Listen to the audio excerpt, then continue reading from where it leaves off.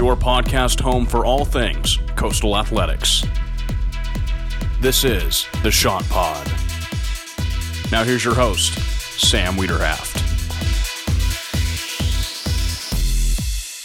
Another week, another Chant Pod. Welcome back, everybody. Sam Wiederhaft with you. Now, I don't know about you, but I'm just about done with this cold weather. Where I'm from, Indiana, January and February are like the dark months of winter. A lot of snow, temperatures barely above 20, just brutal. I don't think it gets like that here, but I'm really looking forward to that beach weather, hopefully coming sometime soon. And I tell you who loves the winter weather right now, States Fort and the men's golf team. They won the Any Given Tuesday Intercollegiate Tournament this week for their first team win since 2019, and Fort won his first individual title. So you win, you get on the Chant Pod. He's our guest this week. We'll also talk about men's basketball with their 2 wins this past weekend. But first, we'll head to Troy to recap the women's basketball team from this past weekend.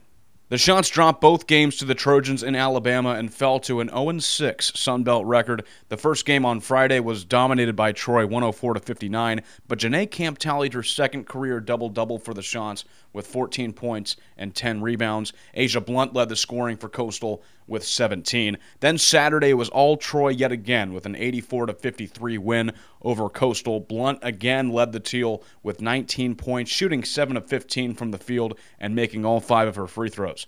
Coastal's overall record dropped to 3-7 after this weekend's losses. The Chanticleer women's indoor track and field team had their second meet of the season in Lynchburg, Virginia for the Liberty Invite Invitational. The Chants competed in 3 days of action with Melissa Jefferson standing out on day 3, winning the 60-meter dash with a time of 7.51 seconds. Jermasia Arnold also topped the charts in the 400-meter dash with a time of 54.36 seconds, and she was the first leg of the 4x400 relay team of Shania Bellamy, Tierney Pepper, and Amaria White, who took home first in the relay with a time of 3 minutes and 50 seconds. So congratulations to the Saturday winners for Coastal's women's indoor track and field. They'll be competing next weekend at the Bob Pollock meet hosted by Clemson. Right back here at home at the HTC Center, the men's basketball team had a huge weekend with the 2-game series sweep against Troy. Friday, it was friend of the podcast Devontae Jones carrying Coastal to the comeback win with 30 points, 24 of them coming in the second half. The Chants led for the first time midway through the second half, 58-57, and DJ hit 8 crucial free throws in the final 2 minutes to elevate the Teal to a 90-81 victory. Then Saturday, the second game was even closer. It was back and forth between the Chants and the Trojans, with Coastal starting to pull away late in the second half, but Troy wasn't making it easy. Coastal's lead was down to 2 with 43 seconds left, and Ibrima Diba hit the dagger three-pointer and stole it away on the next possession, went all the way down the floor for a layup and secured the Chanticleer victory 70-65. Diba had 12 points. DJ had 17 with 16 of those in the second half. We'll have to start calling him Mr. Second Half from now on. The Chants improved to 11-3 with a 5-2 Sun Belt record. Right now, that's second place in the East behind 6-2 App State. And teams should be scared coming into the HTC Center. Coastal is now 11-1 at home, so even with fewer fans, the Chants are still using their home court advantage. And today's guest, States Fort, topped the leaderboard through the 3-day Any Given Tuesday Intercollegiate Tournament with a final round of 65, 7 under with nothing above a par, and the Chants as a team took home the title, shooting 37 under, 13 shots better than second-place Kennesaw State. So a great start to the spring season for Coastal, and States came on to talk about his dominant final round, his interesting job he had this past offseason, and his best hole-in-one stories. So here's my conversation with States Fort.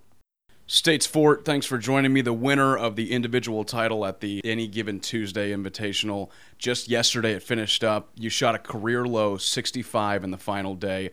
Nothing above a par. What was working for you yesterday in that win? Man, it was just sticking to the game plan. We stuck to the game plan well.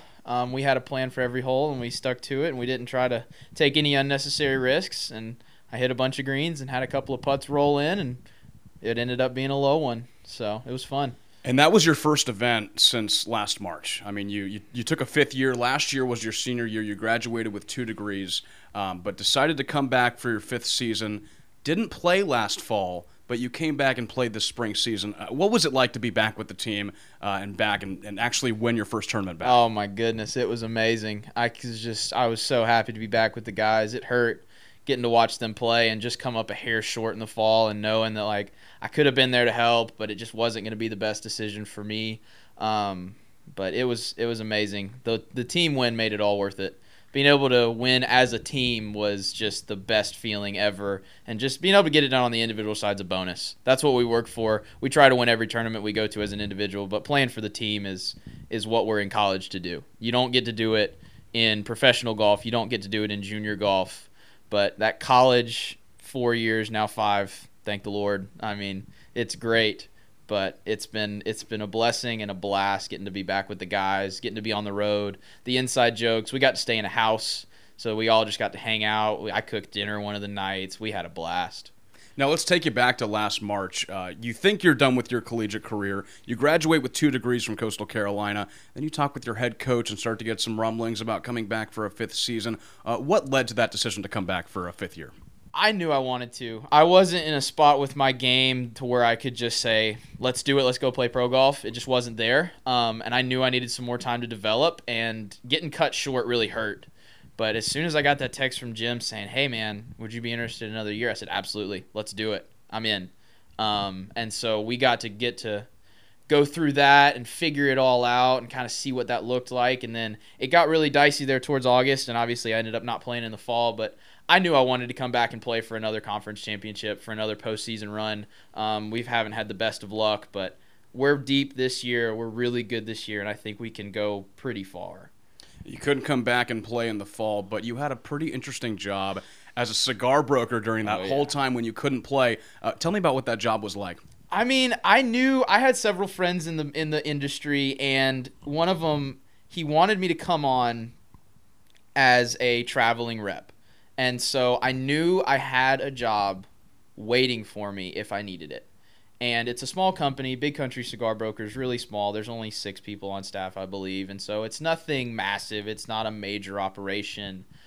But it is a job, and it is something to do. And so knowing I had that on the table was great. And then I told him in my interview, I said, hey, there's rumblings, there's rumors that we'll get an extra year. I want that to be first and foremost, because golf is the main goal. And Glenn, my boss, understood that. And towards the end, when I declined and said I'm going back, they said, okay, well, our sales model and our business model has changed a little bit just because of COVID and the whole 9. It's a little tougher to travel. We're actually going to do a lot of our stuff via the phone. Would you be interested in maybe having a remote position where you can work out of Myrtle Beach and do it that way? I said, absolutely. That sounds great. And so I've been doing the last, probably from August to about late December, first week of January, was 2-3 days a week on the phones, calling cigar shops all the way across the country, just trying to move our brands and promote them and sell them and do the best things that I could for the companies. Now, you're working remotely for the cigar company, but you also know that there's an upcoming spring season coming up. What were you doing to stay in shape and really keep your golf game up? Yeah, I was practicing as much as I could. It was a little tough with the whole restrictions, the bubble. I mean, there's something about practicing with guys that are pushing you to get better every day, that there's just that second level, that next level that you get to only when you're practicing with guys that are trying to push you to get better. You can be good, and that's what I did. I tried to practice as much as I could golf-wise just to stay maintained, not to lose anything, just to try to stay around where I could play. But it was hard to be sharp not having that competition. But the main thing that I did was I got in the gym. I had a couple friends from my church. We got together and we said, hey, let's do this thing. Let's be consistent. Let's hold each other accountable, and let's get in the gym and train 4, 5, 6 days a week. And that was really what I would attribute a lot of it to, was really focusing on getting fit, eating healthy, and staying in shape and getting in better shape than I was previously. And I think that's what got it back so quickly, because usually when you take a lot of time off from competitive golf, it takes some time to work back into it. And that's not to say that I didn't play really bad in qualifying, because I barely got on the lineup. But I think being in a lot better shape physically helped me on the mental side to say, you know, my body is ready for this. This is what I trained for. This is what I've been preparing for. Now we just have to go and execute. Could you feel the effects of your off-season training in this first tournament just last weekend? Oh, absolutely. There's usually a level of fatigue that sets in after a practice round, and then the first round, second round, that third round, and then even getting late in the day every day, it usually sets in of that, like, all right, I've been here for several hours, body's starting to get tired. But this week it was a lot more mellow. It was a lot more, my body was ready for it. I was prepared with cardio. I was prepared with strength training, endurance training, and I was just ready. I was more on. Well, congratulations on the win. Obviously, just an incredible final round. I got a couple of fun questions for you. I'm a very below average golfer, so I want to know. When I go up there for my first tee shot, I'm on the first hole. Go up for my first tee shot, really nervous, right? Yeah. I know if I'm golfing with people, I got people looking at me. Mm-hmm. And I just think about the swing too much. And usually what happens is I end up topping it. It rolls, probably 10 or 12 yards. For you, how do you take all those nerves out and just focus on the swing, focus on the shot, and make sure every shot is pretty good? Yeah, absolutely. I mean, I can just walk you through the first tee ritual I have. Yeah. Say a prayer. That's first and foremost. Give it up. Let it go. And then from there, I draw back on the hours and hours that I've spent on the range, repping and swinging and just getting it ingrained in my muscles that, hey, this is how we hit the golf ball. This is where it needs to go. And then from there, put the tee in the ground. If there's an announcer, let them announce, do whatever. If there's not, you just kind of take a deep breath, exhale, stand over the ball. This is what I've worked for. I know where I'm going to try to hit this ball. I have my game plan. I've done all the preparation. Now it's time to just go and do it. And the main thing that I think about and the main thing that I thought about all week was just when you get to the top, just fire through it. Explode through. There's no point in trying to guide it. It's going to go where it's going to go. And so that's it. So you're extremely relaxed on that first tee. I wouldn't say relaxed. There's definitely you try to be nerves. relaxed. Try to be relaxed. That exhale, that deep breath out kind of just lets it all go, and you say, hey, we're just gonna send it. Yeah. It's that we have our game plan, we've picked our line, we've done all of the mental prep work. Now it's time to just swing it. Yeah. And just try to relax as much as you can and just let it go. I saw that you've made 3 shots from the tee box, 3 hole-in-ones in your career. What is your favorite one? What's the craziest hole-in-one story you have? Ooh, so the hole-in-ones have I think only one of them doesn't have an asterisk beside it, so it's kind of simple. The first one, we had the whole front 9 of a golf course I grew up playing on set up as par 3s, so it was from the middle of the fairway where the tees were set up to a par 3, and that was the first one. The second one was legitimate. It was on a par 3, playing with the guys, made it. That was probably the most, my favorite one because I just got to watch it. It was a short hole, just backed it up right into the cup. And then the third one was in a practice round, and I didn't even know it went in. Oh, wow. And so I walked up on the ground. I was like, whoa, that's cool. But the more fun ones were the double eagles. Yeah. I've had 2 2s on par 5s. That one, I holed out from about 235. And I was younger, so I wasn't hitting it as far. And it was a 3-wood into a stout wind, hit a little baby fade. And it landed on the green, and it rolled in. I didn't see it, but another person from another hole was coming in. And he was like, don't even look for that ball. It's at the bottom of the hole. I was like, let's go. Was that playing competitively, or was that just playing with friends? I had a men's group that me and my dad would always go and play with. Cool. And so we had a friendly competition going. So it wasn't a tournament, but it also, we were playing. I feel like the surprises are always the best when you don't see it go in and then find out from somebody else that it went in. That's incredible. It was fun. It was a blast. What is in your entire golf career? What's your favorite course that you've ever played? That's a loaded question. I can't say anything but Augusta National. You've played that. I have played it. Wow. I played it in November of 2013. Now, in more recent memory, Pebble Beach. We went down and we played Pebble Beach as a team, and that was something I'll never forget. Getting to play Pebble with the guys, getting to walk around with the coaches, getting to walk around with teammates, and then just the wonderful supporters of our golf program was really special, and it's something I'll never forget. I don't have a favorite course because I'm bad at all of them, but you know what? I have fun doing it. The one place I love to go to is Topgolf, and you told me you've been before. Could you hit it past that back net? I don't know how far that is. It's got to be over 250. But it's somewhere around the thing that makes it difficult is the height of it. So if you're Yeah. going off the third floor, I can get it back there. Back there's easy. Back there doesn't even take driver. But getting it up and over it, that's the tough part, especially because they don't like you to bring your own tees.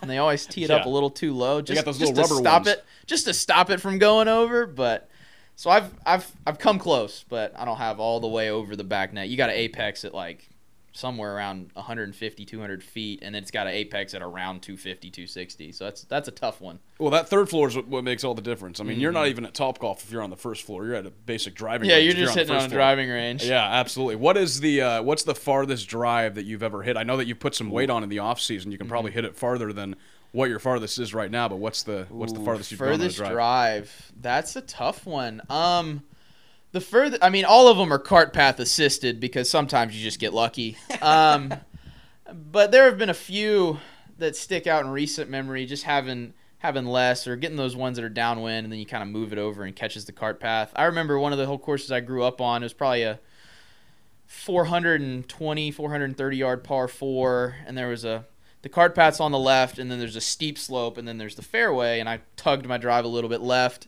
caught the path, ran down, and I had like 70 yards in. So that's up there around the 350, 360 range. Don't check my math on that, please.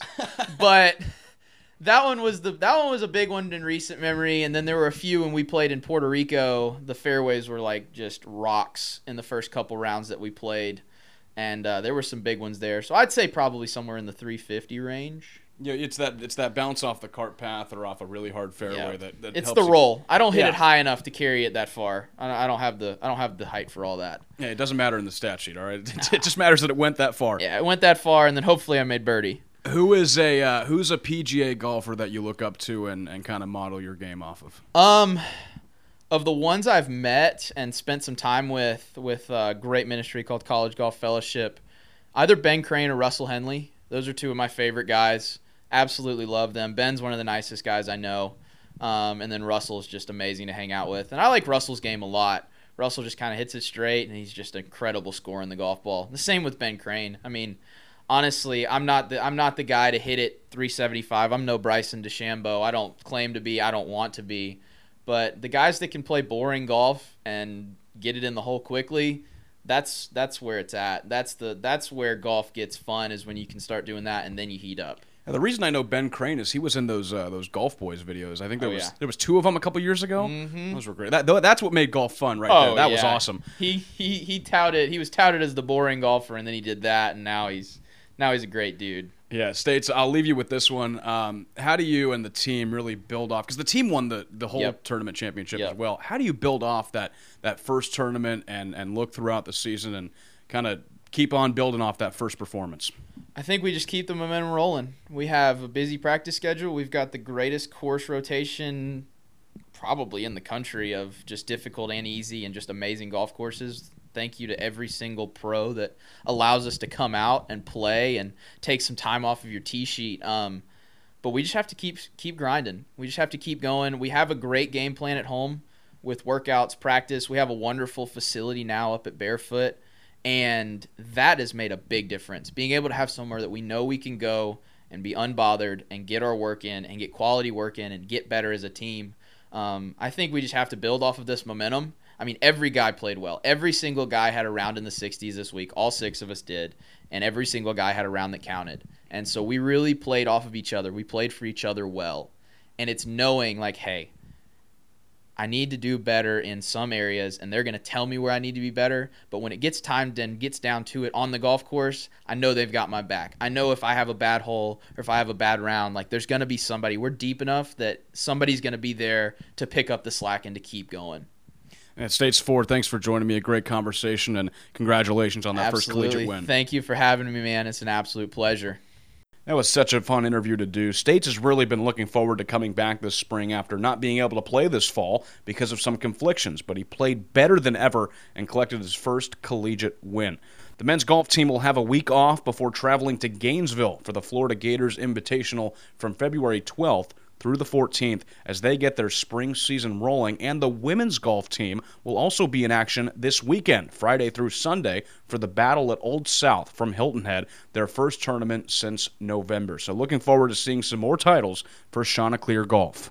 Men's basketball will try and build on their momentum with just their third road trip of the season. They'll be going to Statesboro for a 2-game weekend series with Georgia Southern. The Friday game will be at 8:30 p.m. Eastern, and Saturdays will be at 4 Eastern. But the Chants will be back on national television. Friday's game will be on ESPN2. Now, does this sound familiar? Football gets on national TV for their incredible season, and now men's basketball is getting the same treatment. That's what we like to see here in Teal Nation. The Eagles are right behind Coastal in the East in third place with a 4-4 conference record and 10-7 overall. Zach Bryant leads Georgia Southern with 14.4 points per game. He's scored in double figures in 4 straight games. As always, the live stream is available on the website, and the TV broadcast for Saturday will be on ESPN+. Remember, Friday on ESPN2. The women's team also plays Georgia Southern and return home to the HTC Center for a 2-game series. Friday's game is at 6 p.m. Eastern, and Saturday will be at 4 Eastern. The Eagles are 7-8 overall and a 3-5 conference record. They're one spot ahead of Coastal at 5th place in the East Division. The Chants are still looking for that first Sunbelt win this weekend. It'll be on ESPN+, and the radio link will also be available on GoCCUSports.com.